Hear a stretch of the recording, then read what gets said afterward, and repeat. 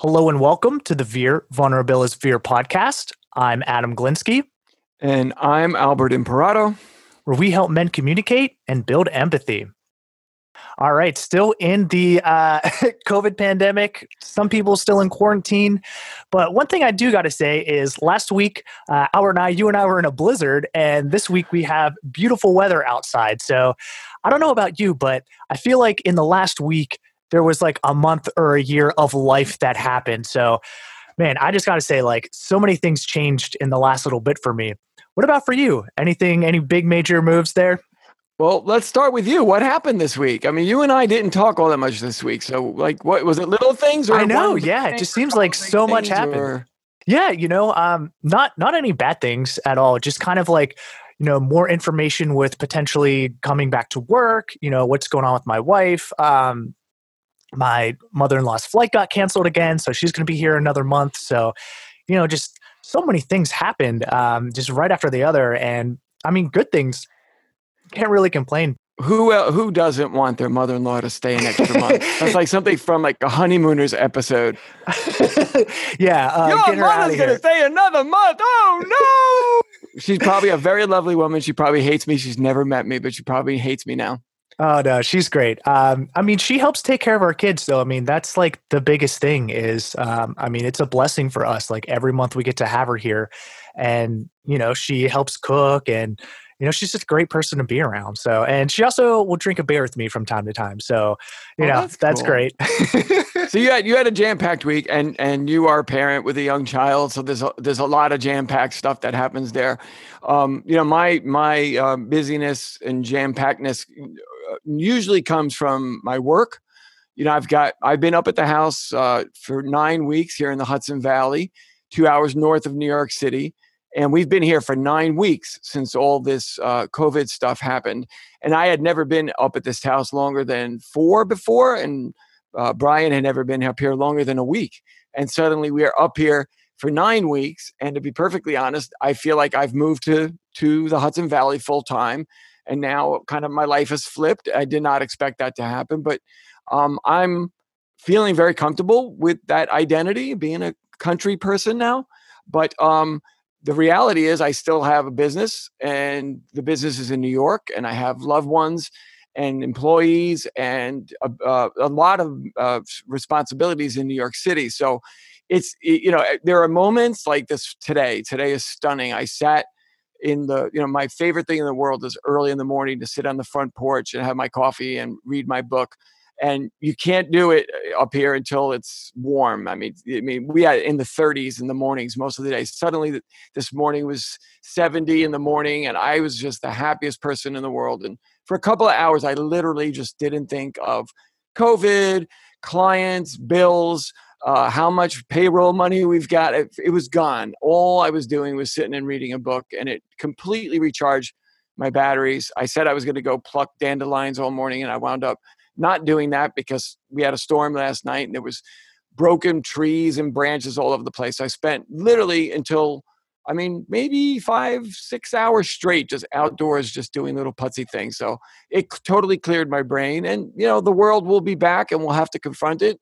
And, I'm talking to friends across the country, and they're talking about our towns opening up a little bit. And, people are, chiming away, hoping and praying. Everybody wants to get back to normal, but also everybody kind of doesn't want the setback of the whole thing flaring up again and everybody, having to go back in lockdown. So it's going to be, I think, a very, touch and go, tenuous time, but I think the weather is going to help a lot of people. I think the warm weather and the sunshine is going to be really good for people's spirits through this next phase that we're in. Yeah, I totally feel you on that, Albert. Once the weather changed over here, you could just feel the different energy and, just kind of really get that going. So I'm glad you had a nice little moment on the porch there. Everyone needs to recharge their batteries and get going and, just really enjoy a moment from time to time.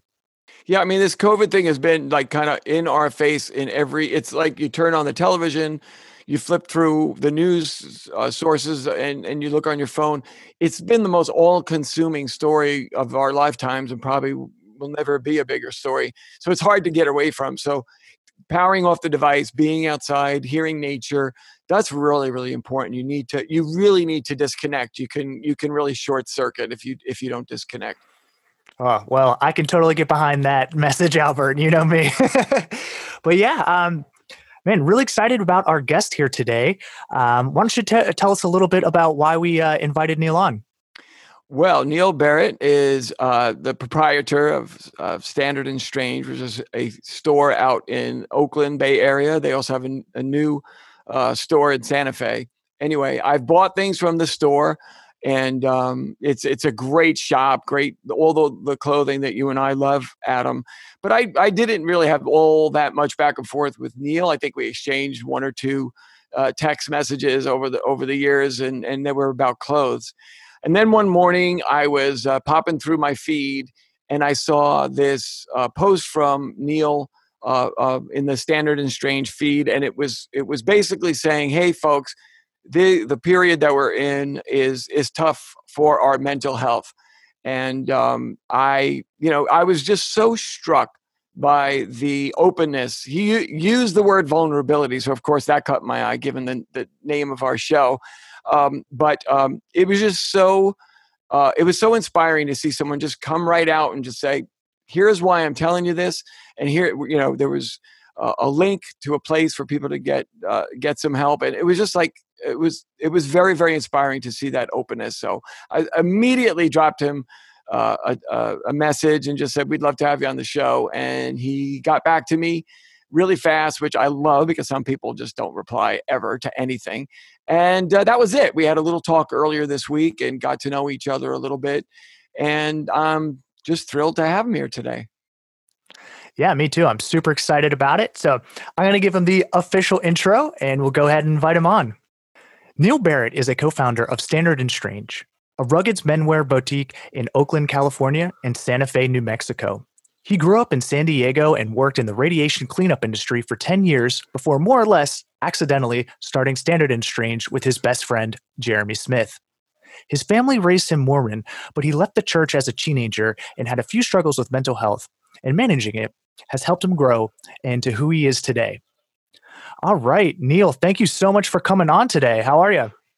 I'm doing great. I'm exhausted, but I have energy. It's a strange feeling. I don't think I've worked this hard in years, but things are going well. I'm just getting through it. So the working hard part, is that just the extra complications, the logistics of running a store during a pandemic? Is that the primary driver of the working? There's a bit of that. I'm having to spend a lot of time just coordinating logistics, and there's a lot of the news changes really quick about COVID and how it's going to affect, like, can we reopen? How can we reopen, and when? Now that we've got 2 locations, it's kind of doubled the duty there. But it's just this last week we're really busy on the packages coming in and the packages going out, which is good, but we're just kind of scrambling to keep up with it all. Has the online business that you've done risen dramatically from what it was, like kind of balancing out what you've lost in terms of people coming in the store, or not really? It's up and down. When the pandemic first happened, I think we got our online business went up quite a bit. I think people were just excited to show us some support and, really felt for us. And we're like, what, I was thinking about buying that thing a little bit later, but I'll do it now. I'll help those guys out. But it's been up and down since then. Overall, we are down from our normal trajectory, but not in a significant or meaningful way that would affect, do we have to close? Yeah, well, and this environment just being steady or a bit down versus like a dramatic downfall is just a great accomplishment. So kudos to you. I mean, I'm in the music business, and my whole business is completely on its back. It's like an upside down turtle. It ain't moving nowhere for a while. But anyway, if you don't mind, just because always when we have these talks, we want to make sure that we lead with the most important thing in a way, because we don't want to leave out like the time to talk about the most important thing. But I want to go back to that post that you made and why it resonated so much with me.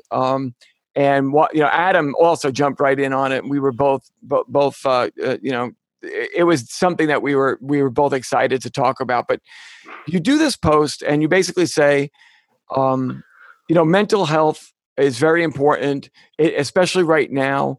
There's a stigma to getting help for mental situation, mental problems and challenges. And instead of putting it in and couching it in the distant sort of we here at Standard and Strange, you say that it personally was an issue that meant something to you. And I just thought that is the bravest thing a human being can do. Like, you didn't hide behind the brand of the store. You said, this is personal to me. So I just want to know, how did you do that?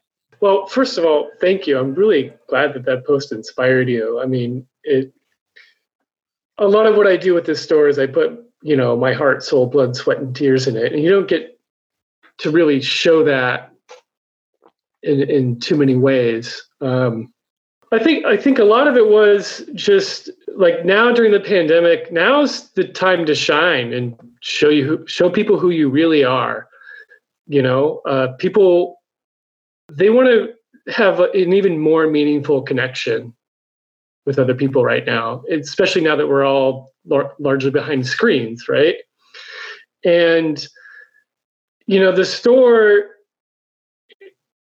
it's not just a place where you buy stuff to not be naked, right? Like, if that's your goal in buying clothing, we're not a good option. There's plenty of other better places for you to go there.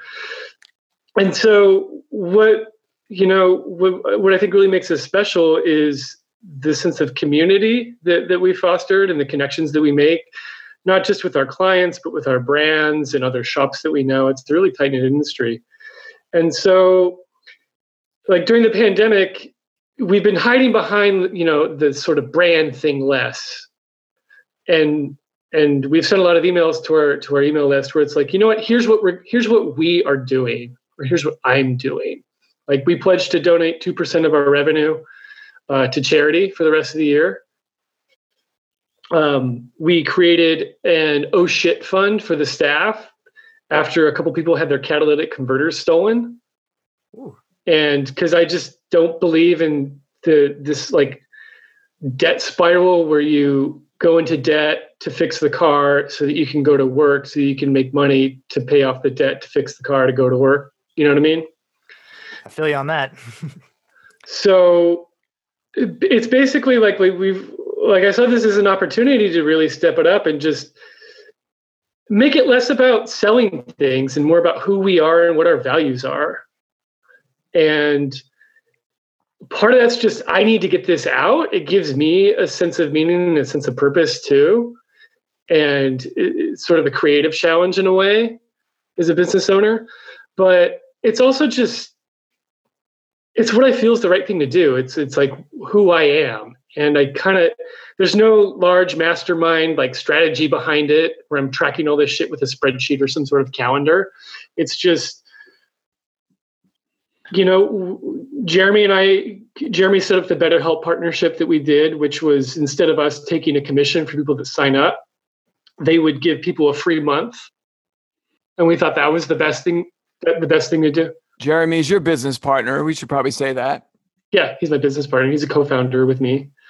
And so, I wanted to sort of promote that on Instagram in a different way than the email that we sent. And I was just, what? Let's get real.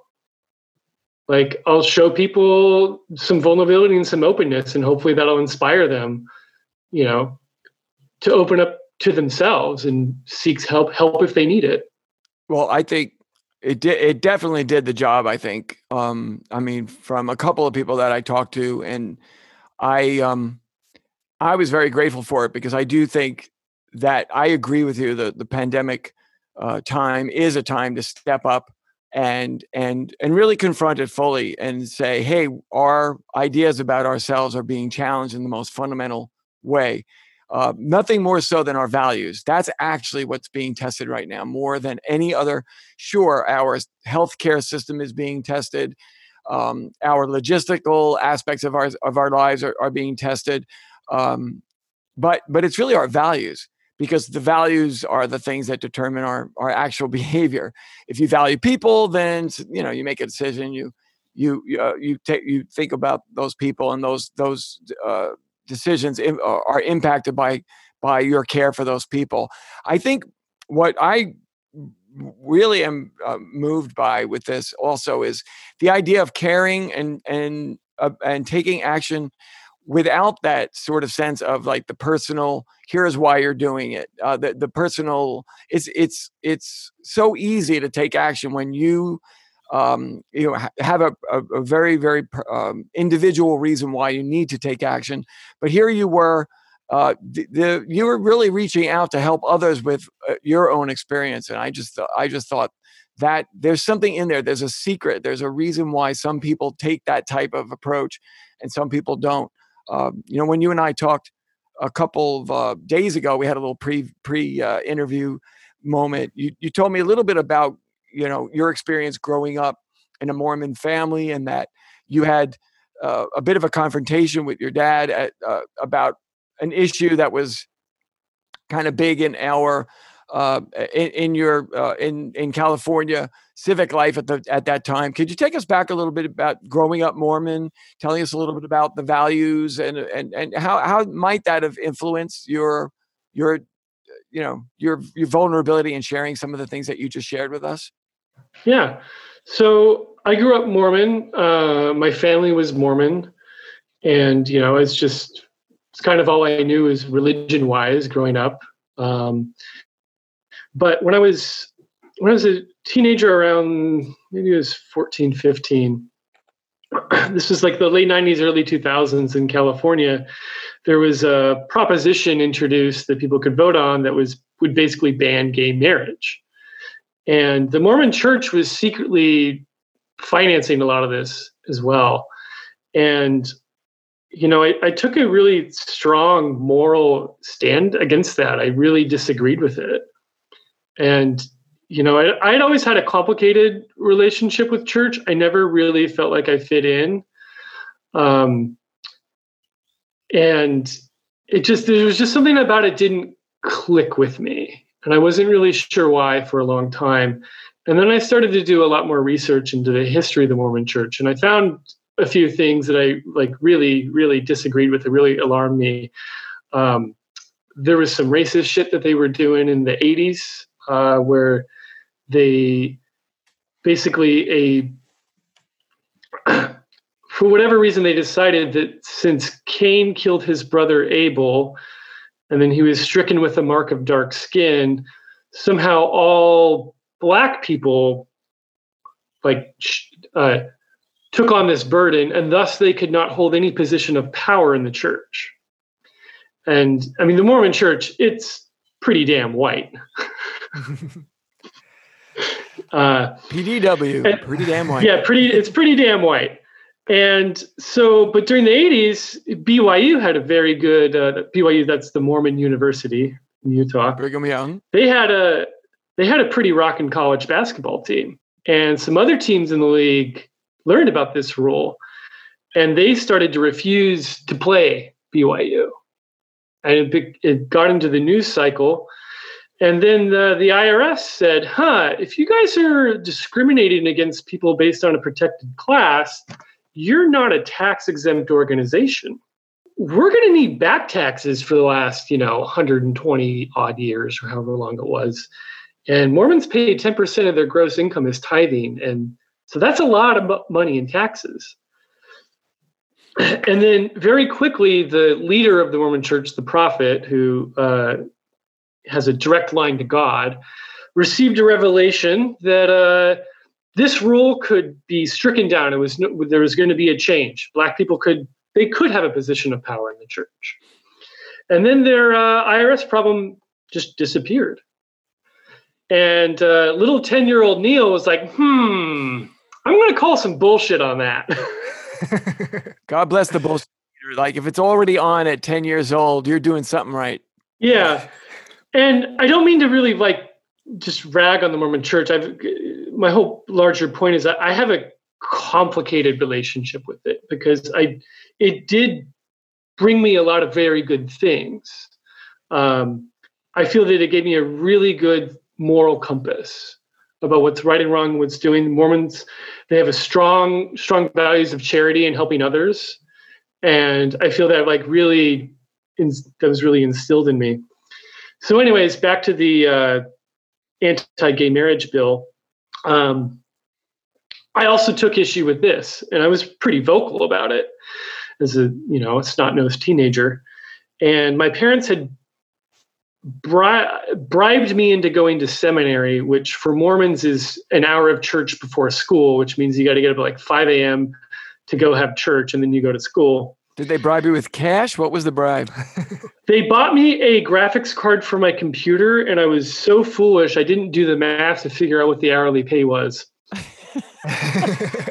Part of the seminary, they started doing this, anti-gay marriage proposition stuff, and they handed us pamphlets and stuff. And I just got like really pissed off, stormed out, and then took a bunch of the pamphlets and went on the front steps of the church, and I just lit them on fire. Very teenager. In protest. Which a lot of people got very upset and also very worried about what else was I going to set on fire. But I got banned from seminary, so I didn't have to go anymore. Congratulations. Yeah. Were your parents mortified? It was yet another difficult thing that teenager Neil has done. I had a pretty rocky teenage years. High school was really tough for me. I got through it somehow. So this anti-gay marriage initiative, this created, from what I remember from our conversation the other day, this created quite a great deal of tension between you and your dad.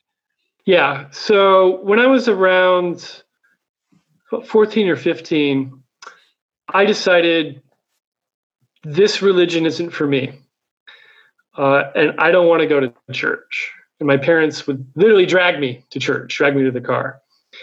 And so that just made me rebel and resist more. And it got to the point where like I locked myself in the crawl space to not go to church. And then it worked. I didn't have to go to church that day. And then when my parents came back, I stayed in the crawl space for like a week. And I got really depressed. Not nonstop for a week? Were you coming out for little pee-pee breaks or like what? Yeah, I did that. Because like my parents would go to work during the day and I'd just be there. I didn't go to school. And like, I think this was me trying to have power over a situation. How old are you at this point? You're like 15 or maybe 15? I was like 14, 15. Very early on, like I saw that this method worked. It was good in the short term, but I can't live in a crawl space for the rest of my life. Yeah. You were doing classic, like real protest. This was social protest on your own home. I mean, it is California. California, we're hoping and expecting you guys to do that for us. Thanks. And so, but this also, I wasn't just like protesting. I was going through some mental health struggles myself. This made me feel really depressed and like just anxious and worried about all kinds of things. And it started this very negative spiral down, and I fell into a really deep depression. And, my parents, they took me to a therapist. I went on the antidepressants and like, I worked through it. They caught me smoking weed a couple times. What do you think was at the heart of it? Was it realizing that there was this divide between you and your parents and you and this religion? And was it like realizing that, hey, I might not be able to bridge this gap? Was that what was causing the depression? I think you hit it on the head there, because it was, part of it was, my dad and I would get into these epic arguments where we would both try to pull power cards over each other in order to get them to do what we wanted them to do. And that just created a lot of like anger and tension and conflict. And, I had a stable home life before this. And then when I decided to rebel, all of a sudden my relationship with my dad was non-existent. And if it did exist, it was anger. And you had siblings? I have older siblings who had all moved out of the house. So you were left alone in this drama, this very intense drama, and obvious. I mean, I can totally relate to that because I went through that when my parents divorced, and I was the 15-year-old kid trying to navigate adult problems. I mean, suddenly it was like, oh my God, my parents are having these major marital issues, and I'm going to have to figure it out. And I hate to say it, I had to take sides, and that was my moment, like yours, of realizing I could not reconcile their problem. That was a very powerful. So that's kind of why I grabbed at that as maybe what triggered this depression in you. So take us from that point on. How did you go from this kid who's in a crawl space, and your parents are very concerned about you going to therapy? How did you break to the next place that you needed to go? I think the big crux of it is that after I got out of the crawl space, I didn't have to go to church. My parents recognized that this was a choice that I was allowed to make for myself, of what my spirituality was and how that was expressed, which is really rare with the other Mormon families and friends I knew growing up. I had a friend who didn't want to go on his mission. After high school, you go for 2 years and go and proselytize and spread the word of God. And his parents told him, if you don't go on your mission, we're kicking you out of the family. Wow. So he went on his mission. Did your parents get pushback from the church? Did they assume that they were going to push you to make that decision, or how does that work? The church's stance is that you are going to have struggles with your faith, and you're really going to question it at many periods during your life. But the assumption is that you're going to come back to the flock. And the culture I grew up, the Mormon culture I grew up in, is you were either 100% in or you were 100% out. And if you slipped up in sort of the moral codes you were supposed to abide by, no drinking, no smoking, etc., that meant there was something wrong with you. And people were often ostracized for that too. And I don't think the people my friends that were my age, I don't think they really knew how to describe or really understand quite what I was going through, because you could play it as Neil's having mental health problems, or Neil doesn't want to go to church, he's rebelling, he's a heathen. It was complex, it was complicated. There were both of those threads were running through it. Were most of your friends at that time other Mormon kids, or did you? Most of them were. Wow. So that's a kind of a closed system there. That's that has very powerful centrifugal forces keeping people together, but at the same time, they're pent up, and possibly can result in an explosion. I mean, molecules are like that, right? They either fuse together or they dramatically burst apart. So was there a dramatic bursting apart, or what? How did this? I mean, it seemed like clearly there was a crisis coming here somewhere. I would say the locking myself in the crawl space was the height of the crisis. And then, it followed a trajectory where things would improve, and then I would regress or they would get worse, and so on. But I think my parents really giving me that sort of freedom to choose which religion and spirituality that I would seek, that kind of allowed me to move to the next step, because that was the big wall that I had to break through. It was I just had decided this is not for me. And it was a community that I also just didn't feel, I never really fit in. Well, it's very, very similar to the situation of a kid coming out to his parents, and the parents saying, okay, I didn't really want you to be gay, but it's who you are. So you go and be gay. I mean, first of all, your parents, kudos to them for not falling into a cliche and saying, we don't, goodbye, you're banished from our life. So they deserve some credit there. Obviously, kudos to you for, I think, needing to be a strong teenager is a tricky one to begin with. Was going off to college, I mean, you went to school in Chicago, I think you told me? Yes. Yes. Was physically getting to Chicago and away from, like going out on your own, was that the next big turning point for you? It was. This really sort of this helped me really build a strong independent streak where I felt the need that I needed to be self-reliant. And I wanted, once I got a taste of that sort of agency of adulthood, that's all I wanted. And I really just wanted to figure out, what do I got to do to get out of the house and like move out?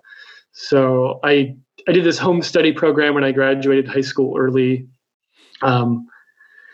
And so, yeah, moving out and moving to Chicago for school, it was a really good experience. It was really tough. I think I went to college too early. I wasn't mature enough to really know who I was and what I wanted out of college. It was this thing I had just been drilled into me my whole life. Well, you go to high school, and then when you're done, you go to college and you figure out what you're going to do, and then you go get a job. The idea of a gap year, I didn't even know what that was, and I really wish I would have waited until I was about 23, 24, I think, to go to college. I just wasn't prepared for it. I was a terrible student. I couldn't manage my time. I couldn't study. And that caused me to struggle with depression because I felt guilty about, oh fuck, I can't even hack college. What does that say about me? But I ended up dropping out of art school. So I went to Columbia College in Chicago, and then I started working in the radiation business because it was just easy money. And that was the business that your dad was in, right? Yeah, my dad was in the business. It started with my uncle was a nuclear engineer, and then his teenage son was killed in a car accident, and he never really got over it. And he was an alcoholic after that. That's how he dealt with it. And he was a really brilliant engineer, and this is in the 80s. And he knew how a nuclear power plant worked better than most people.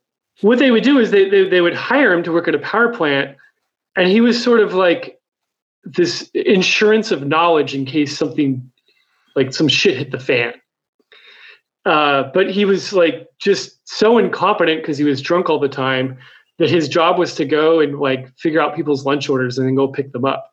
But he couldn't even do that very well. But they still kept him on because there were a few instances where they had some issue with inside the plant, and they called Uncle Boone, and Uncle Boone's like, "Oh yeah, here's what you got to do." It broke through. Like he could summon the expert, like trapped beneath the alcoholic haze. Yeah, he was good in short bursts. So this was then you had returned. This is in the Bay Area. Is that what got you into the Bay Area? Yeah, that's what got me into the Bay Area, working a job at the Hunters Point shipyard. There was a big Superfund cleanup site. Later, wow, I don't even know how to describe how that job went. You said there was it came to a very kind of It later became mired in controversy and fraud, and there you go. 2 of my bosses went to prison. So it was an eventful experience. Yeah, it was. And that's when you went off to Berlin for a couple of years, right? Yeah. So after that, I went off during the financial crisis. I actually quit my job. I was having a really tough time. Like it was a very toxic work environment. I mean, I'm working with mostly former military type A macho guys, and then it's a construction site. We're doing a lot of demolition, but then there's a radiation component that just slows everything down. And I was working for this big multinational construction engineering firm that was so unethical.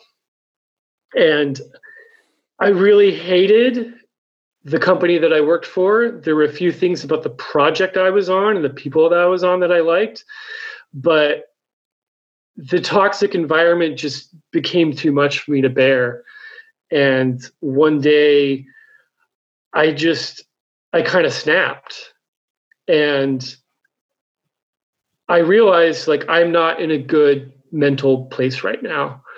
The emotions and the feelings I'm having, I've never really experienced before. Like I became just angry with rage. I saw red.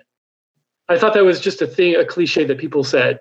that you see red when you feel rage. No, it's true. And it just really took me aback. Like I at least had the ability to recognize what was going on wasn't normal and wasn't healthy, and I didn't indulge it. And so I just said, I need to take the day off. And I took the day off, and I went home, and I got on my bicycle, and I just rode the shit out of my bicycle for the rest of the day. And the next day, it had been quite a few years since I thought a therapist. And the very next day, I was like, I need to see a therapist over this. And after a few sessions with a therapist, she was just like, I understand the problem in your life. It's your job. It's good to get a nice, clear answer. Yeah. I mean, I knew it was, but it was like, this was like the longest job I've ever had. I'd had it for 3 years. I'd been given a lot of responsibility and really grown within the company. It gave me a sense of identity and a sense of purpose, but at the same time, it was so toxic to me. And the money was really good. And I was like, well, what am I going to do if I don't have all this like easy money coming in? Like, I don't want to have to like, budget for food. I was like 23. But I realized that this is what needed to happen. And so I quit my job, but this was like March of 2009. Like the financial crisis was in full swing. Everyone thought the world was going to end. And I quit my job with a cake. I called the local erotic cake shop. It was just a few blocks away from where I lived. I said, hey, can you guys do a sheet cake, but can you just make it like a resignation letter? And they're like, sure, we can do it. That is totally brilliant, dude. Yeah, I'm very curious about this. Well, yeah. So I worked. Part of what I did is I worked in the radiation. We had an on-site laboratory where we analyzed samples, and the lab crew, that was like sort of the cream of the crop, and it was a pretty cushy job. And so we would always like bring in food and snacks like for everyone, just a community snack table. And I was like, you know what? Let's step this up. Let's do Cake Friday. And I would go and buy a really nice cake. And we just have cake on Friday. It was great. And I just said to my boss one day, I was like, you know what? I'm going to quit with the cake one day. So anyways, I get this resignation cake. I give it to my boss. A coworker takes a photo of me with it. And I already arranged to go home early for the day. I was going to go out of town to go see my brother down in San Diego. And I dropped the cake off. I bounce, and I'm at the airport, and my boss just like calls me. I was like, I'll call him on Monday. Calls me 5 times in a row. I was like, okay, I got to answer this. It's like, you need to get back here right now. Like, the project manager found out that you quit, and he's fucking pissed. I was like, what's he pissed about? He's like, your company computer's gone. I said, well, I locked it in my truck. I just signed a thing saying I was financially responsible for it if something happened to it. And I don't really trust the people I work with. Lock in my truck. They ended up breaking into my truck to get my laptop out. Wow. This is starting to sound like an HBO show, dude. Yeah. Well, no, I've actually lost track of the better point of the story somehow. I just got carried away. Is that so? Coworker took a photo of me with a cake, and I posted it on Flickr. Remember that place? Sure, yeah. Yeah. Throwback. And a friend of mine wrote for the Boing Boing blog, and she saw it. And Boing Boing posted it. Like, oh, this is, like in this financial crisis, like a guy quits his job. Like, who would do that? And then it like broke national press. Really? Or international. It broke international press. And like the headline was like, man quits job with cake. Hashtag resignation cake. I love it. Resignation cake. I think that's a future product line from Standard and Strange. Yeah. And then I'll tell you there's another addendum to the cake story. Dude, we're going to need 3 episodes with you. So, I mean, it's so but if you don't mind, honestly, I'm not kidding. We're going to have you back for multiple episodes, but I'm happy to do that. You come back, you go to Berlin, Yes. Okay. So I moved to Berlin with my girlfriend, who's from Sweden, and we had wanted to I visited Berlin, loved it, wanted to move there, and we kind of had this opportunity to go. We just said, "Fuck it!" But she wants to be closer to her family. Berlin's an amazing city, so we moved. Well, I'm going to just say clearly. I mean, you've been doing these. I urge all of the listeners to go to the Standard and Strange Instagram feed and see all the lockdown shots. These very, very creative, funny storytelling that you're doing, showing off the clothes, but doing it with a really amazing sense of humor and command of Photoshop. But the point I want to make is just that, like, clearly with the resignation cake, you have a bit of a flair for expressing yourself, which is really, I mean, that's super cool. Thank you. It's, people are afraid to express themselves. You're not only not afraid, you're like going to do it with style. So tell us a little bit about how that influenced the environment at Standard and Strange. I mean, first of all, tell us, where'd you come up with that name? I know you sort of said you accidentally started the store. If you could tell us that in a fairly compact way, because I know it's another one of those stories we could do a whole episode on. Yeah. So how we started the store was my best friend Jeremy and I had met each other through the cycling community in the Bay Area, and we ended up we're nerds, so we ended up deciding that we were unhappy with all the cycling jerseys available on the market. And we had talked about, like, what would be the perfect jersey? It's the one with the zipper in the front, pockets in the back. So we just said, we figured out what we wanted to do, and I said, fuck it. Like, how hard could it be to make a cycling jersey? 3 years later, after going about it probably in the hardest way possible to make a garment, where we started at the yarn level to develop a textile for it. We made these jerseys. We called it Cedar Cycling. And they were fantastic. They were really good. And we had this fledgling cycling jersey business, like, where Jeremy cashed out his 401k. I cashed out most of my life savings to start it. And we didn't really know what we were doing. We just assumed that people, like, we spent all of our money on production. And we just assumed that people would recognize the inherent superiority of our jersey and just buy it. So it was going okay. I was running it out of my neighbor's garage and getting tired of doing that. So we started to look for a showroom or office space. And we found a spot in this little alley in the neighborhood that we lived in. We live in Oakland, where there was a really cool, like, old school style barbershop there with just like 2 chairs. It was tiny.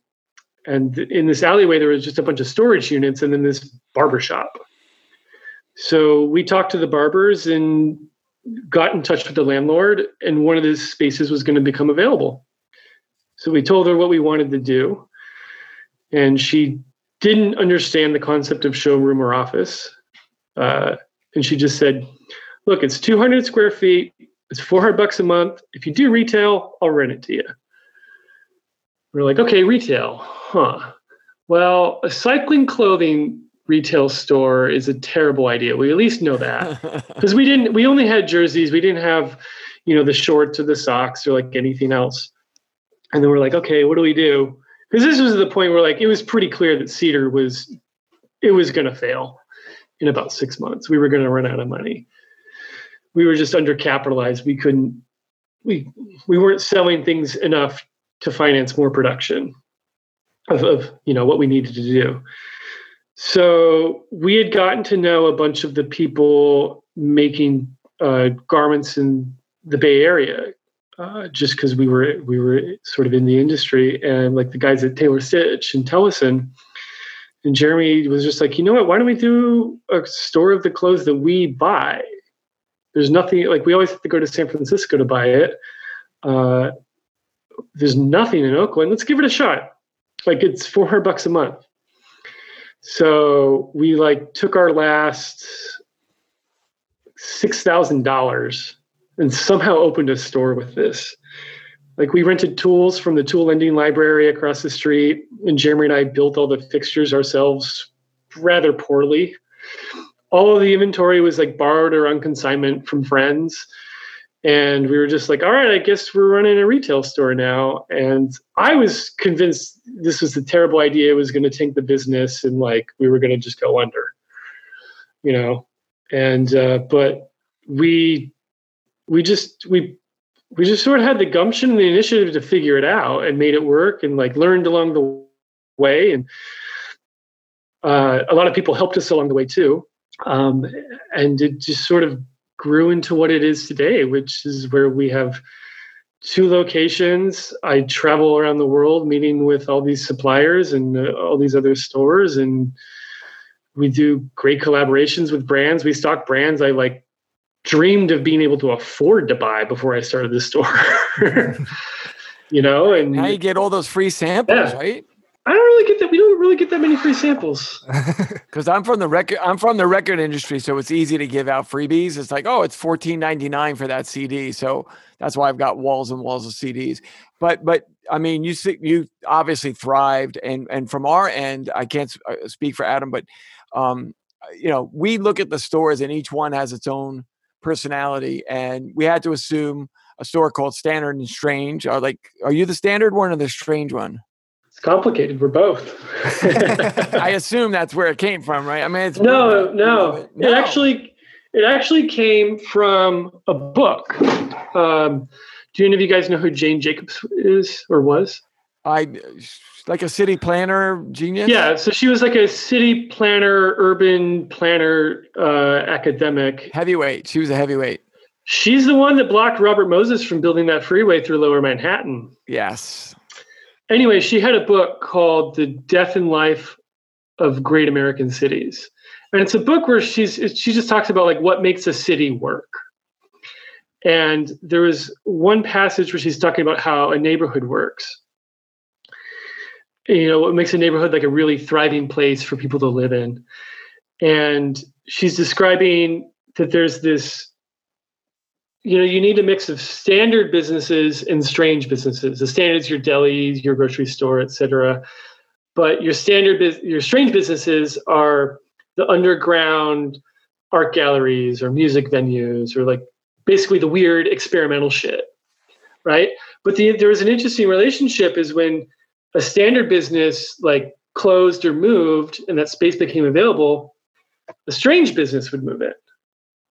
And then the same thing would happen. That cycle would continue when they left. And so, and she talked about like the need for a neighborhood to have this balance. And, you know, our first store in that little alleyway, those originally were municipal horse stables for when horses were, you know, transportation. Or originally for when horses were cops. That's what it is. And so we felt that like there was some layers of meaning and relevance within this about like the repurposing of our space, our physical space. The neighborhood that we were in Oakland was like really sort of like starting to, I mean, gentrify is not the best word for it, but it's an easy word to go to. It was changing a lot for good and bad. And also, you know, it rolls off the tongue good. Right, it's got a good flow to it, and you can describe style with it. So I didn't know the backstory at all, so that's just brilliant. And I could very much relate to that as a Manhattan kid and watching the neighborhoods go from standard to strange. And you know, that's what I implore people to be. I implore I just think everybody needs to be a little standard and a little strange. We need to sort of the more diverse we are as individuals and as communities. Ecologically, environmentally, we become stronger creatures. And to go full circle, you know, you mentioned that this time of COVID has presented a very powerful moment for you, and as a manager, as a business owner, as a team that you have there. Can you tell us a little bit about what's happened? I mean, the humor coming out in the lockdown shots reveals something's going on, but tell us a little bit more about what's going on. Well, I mean, when the pandemic first hit, you know, it was like I was hit with a truck of just of decisions I got to make with my business and like what's going to happen. ranging from just like, are we going to turn into like Soviet Russia? Is everyone going to die? Like, is the economy just going to turn off? Like, what's going to happen? What do we do? How do we navigate this? Like, and like, am I going to get sick? Was I sick? Because I had in late January, I had very similar symptoms to it. So it's been this time of so much uncertainty, but early on I realized that we're living in history as it's being sort of created.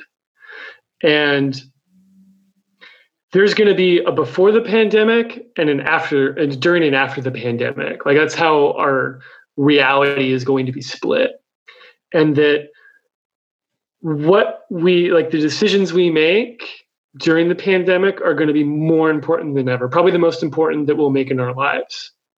And so that really, that created a lot of pressure on me, you know, as a business owner and the boss.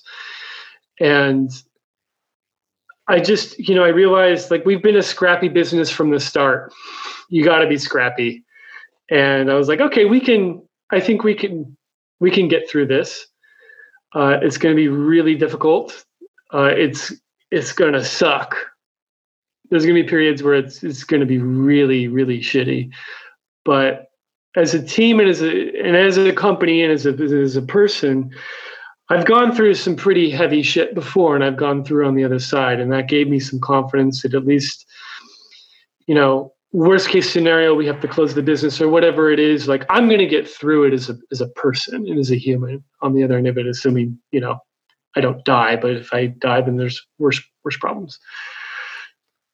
So I took that as like my role is really to sort of be an emotional leader for the team and help keep everyone together, and really like true leadership, not just manager boss, but contextualize what this pandemic in a greater sense and give people a feeling of purpose and giving them confidence and positivity. And it's really hard because this is our first pandemic, and there's so much that we still have to learn about it. And information changes daily, and it's fucking confusing as hell. And so, like, Jeremy and I, like, we take a long-term perspective to our business, where we feel that, like, relationships are relationships are the most important part of our business, from us to our suppliers, to with my team, to with our clients. And that's sort of the glue that holds everything together at the end of the day. And nurturing and really building and creating like meaningful, real relationships, it's what keeps us going. It's what keeps us in business. It's what makes us special, and it's what keeps us going and motivates us too. And so we've been really, really supportive of the team, both as a company and just sort of as managers. Like I mentioned, the Oh Shit Fund, you know, one of my staff's catalytic converters was stolen during the pandemic. And he's like, well, I've been having to drive to work because the public transit's closed, and now my car doesn't work, and it's going to be $2,000 to fix it. You know? And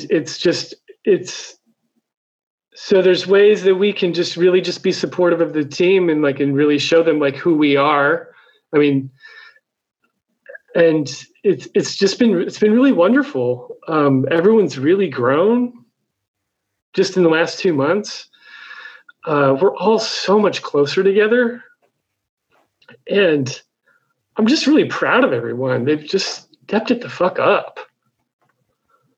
And that, like, it's like this positive feedback loop, where the more positivity you feed into sort of this situation, the more that comes back. Like, I always describe being a manager is like your team. It's like having a fish tank, right?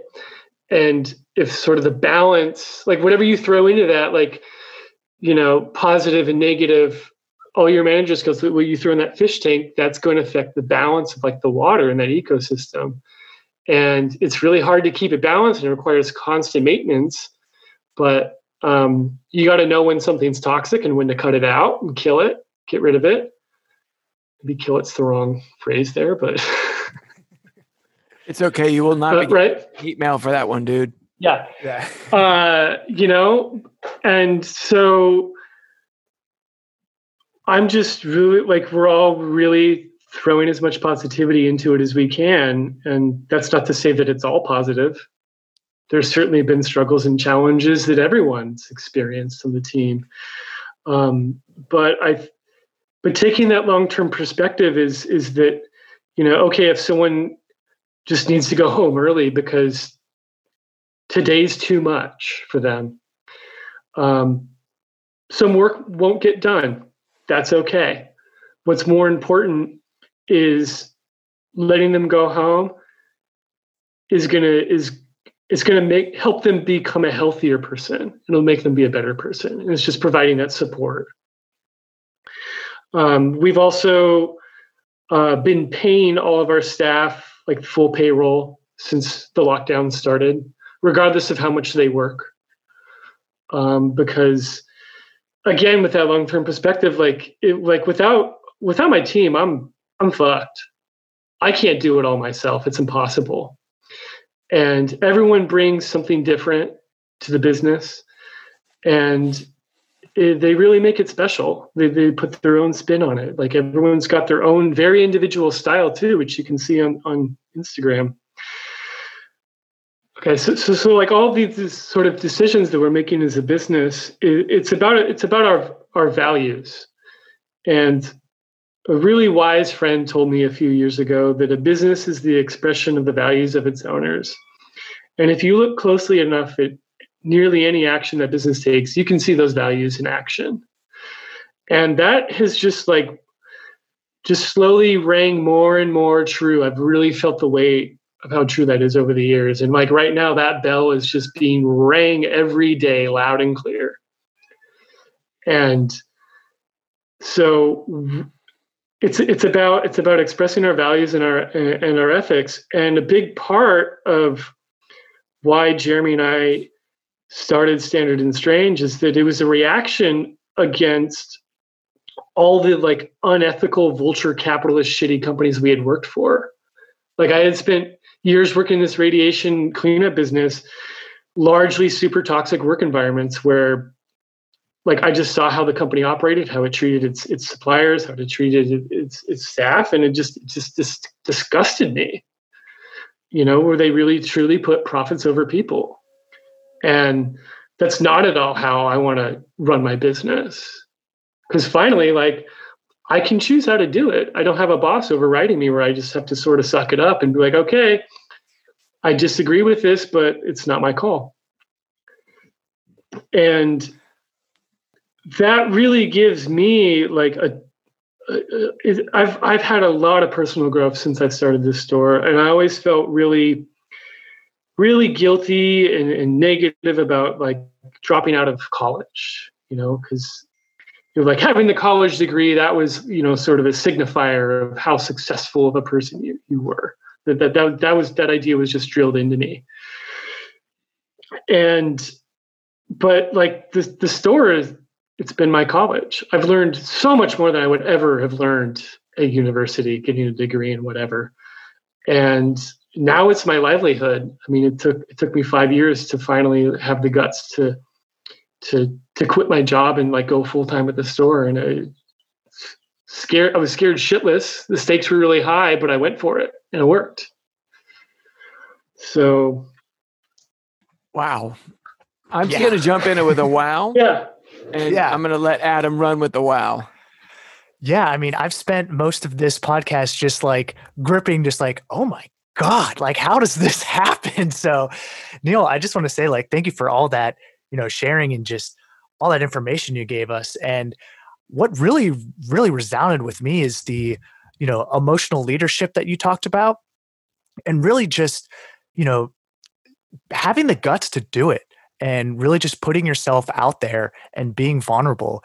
I mean, your staff must truly appreciate you, and who else wouldn't, because you're putting your heart and soul on the line and you're just giving that out. And in regards to that fish tank, it's like you keep maintaining it to the best of your ability. And when you put all that, great stuff in there, when you give and give and give and give, well, eventually it's going to give back to you. And I think you've really, really created that environment and that ecosystem to have that, giving loop, between your suppliers, your clients, your team, that's all together as one. And like, every business book you read, like that's the optimum story. So, kudos to you, because that's one hell of an accomplishment. And another thing is going off of that college degree and kind of like that, the tick, or whatever you want to call it, that just says like, hey, I've achieved this, I've achieved that, I've achieved this. Well, it's like, now in today's society, I think that's kind of becoming less and less, as to like kind of who you are. And who you are, I think, is really just shown by your actions. And no matter, you don't have to have, a title or a degree on your wall to be a good person, to be a vulnerable person, and to be, someone who gives back. So I think that, your own college through starting a business is a great way to showcase to, our listeners and to whoever, like, you can really do things on your own. But like you said, you need a team, you need a good relationship with everyone else to make it all happen. And putting people first is definitely going to help that out. Could you think of like any time where you like were really like tested and just saying like, hey, like I have to make a decision, yes or no, on this, to like really say like, I have to stand my ground as a moral person to make it happen?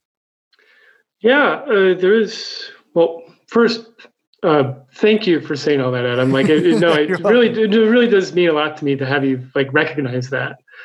Because a lot of this has just been like, I'm just doing what I kind of think is right. Somehow, sometimes it feels like I'm just going in blind, where I'm just stubborn and it's like, this is the right thing to do and this is what I'm going to do, damn it. Yeah. As far as the time when that was really tested, there was, so it was a few years ago. One of my staff was working part-time for one of the brands that we stocked on the wholesale end. What ended up happening is there was basically an HR issue between her job with this brand. The brand was the aggressor, the person with this brand was the aggressor. And there were heavy whiffs of racism and sexism involved. And it really hit my team member hard, where there was like a confrontation that happened. And this brought up a lot of deep-seated, just there were like psychological triggers for them. That this like really like they picked just the right ones, the right buttons to press. Yeah. And when I was told about it, my first reaction was I was fucking furious when I learned, the details of the confrontation. I was so pissed off for so many reasons. And I talked with my contact at the brand that I worked with, and I tried to work it out with them. And he basically he took the company side, the company man's role. And this was a brand that we were selling really well. It was a good source of income for the business.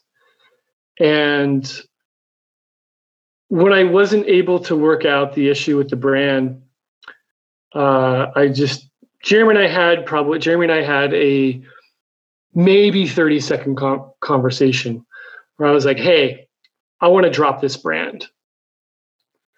And Jeremy said, I do too. Let's do it. And it was because I didn't want this brand's products in my shop because of what they had done, because they showed me their true morals and their true ethics. It also created this giant mess I had to clean up just sort of internally with my staff, which I was happy to do. And it was just wrong. It just pissed me off. And I didn't want their products in my store. I didn't want to look at their products to be reminded of this constantly. And there was no way I could ask my staff to sell it to strangers after the shit they pulled.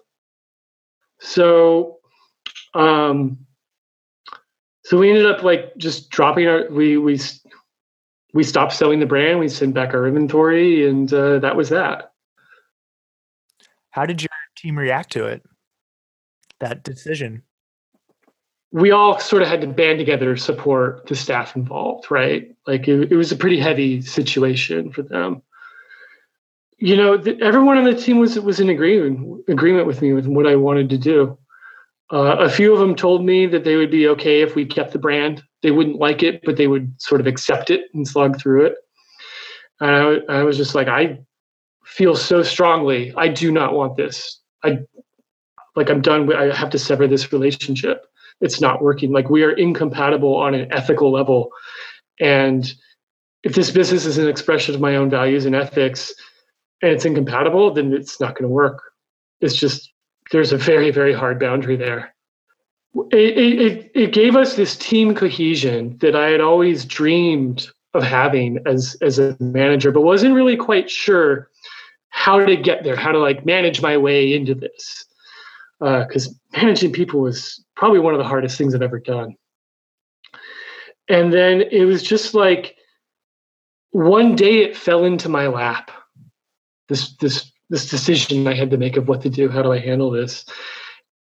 I didn't spend much time in making the decision. I spent a lot of time deliberating and trying to understand that confrontation and all the other details, and really what, but anyways, yeah, this decision just fell into my lap one day, and Jeremy and I, it was an easy choice because we had already had like this moral compass. We had this sort of like a framework on what to do, how to navigate it.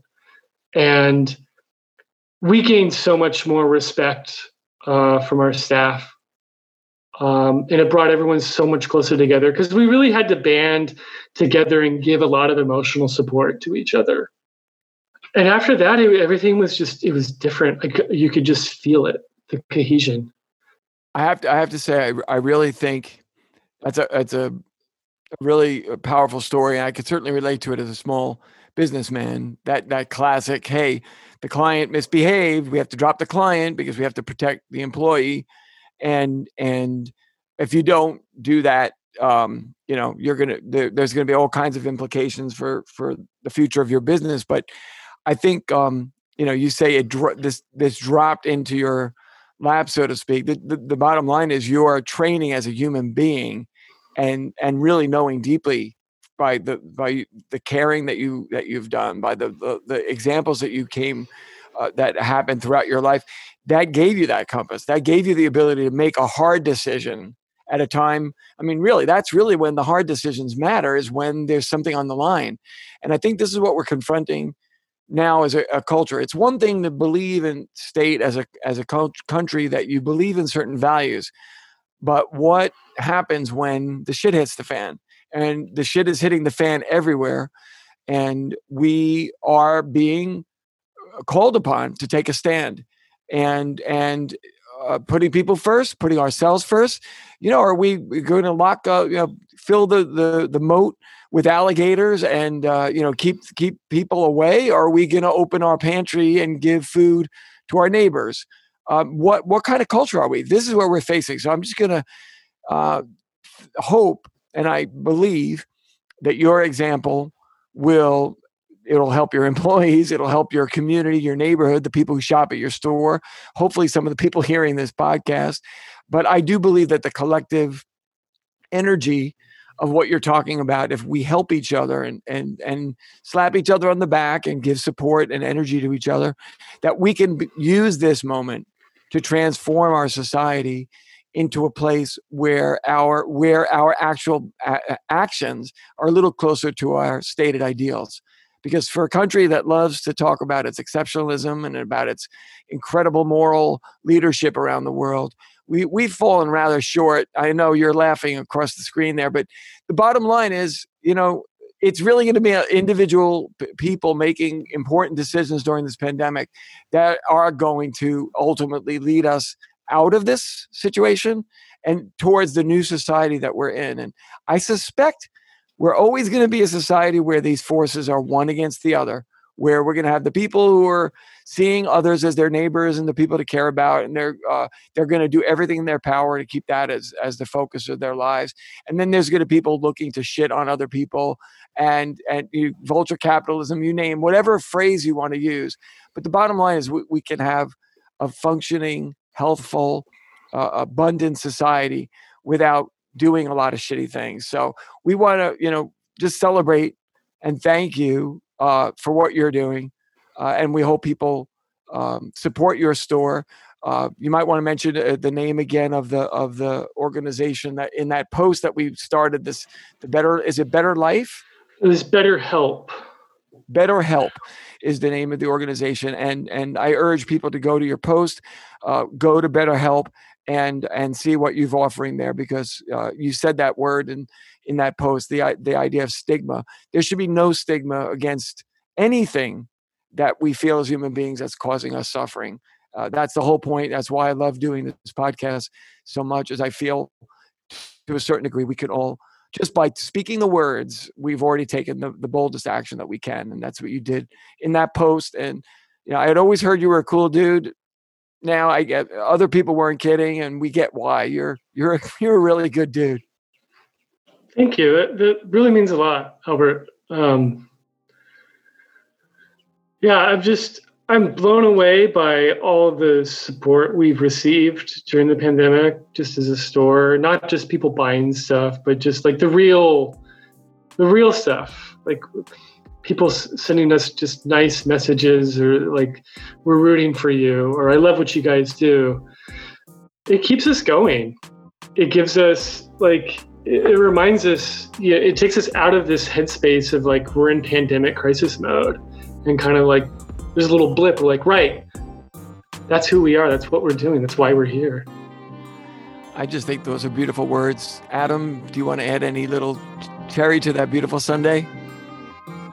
Yeah, I just got to say thank you, Neil. It's been a pleasure talking to you and getting to know you. And like you said, we are in the middle of history right now. And how we act, our beliefs and values are really going to take us and really shine as whenever we come post-pandemic mode. So it's been great hearing your story.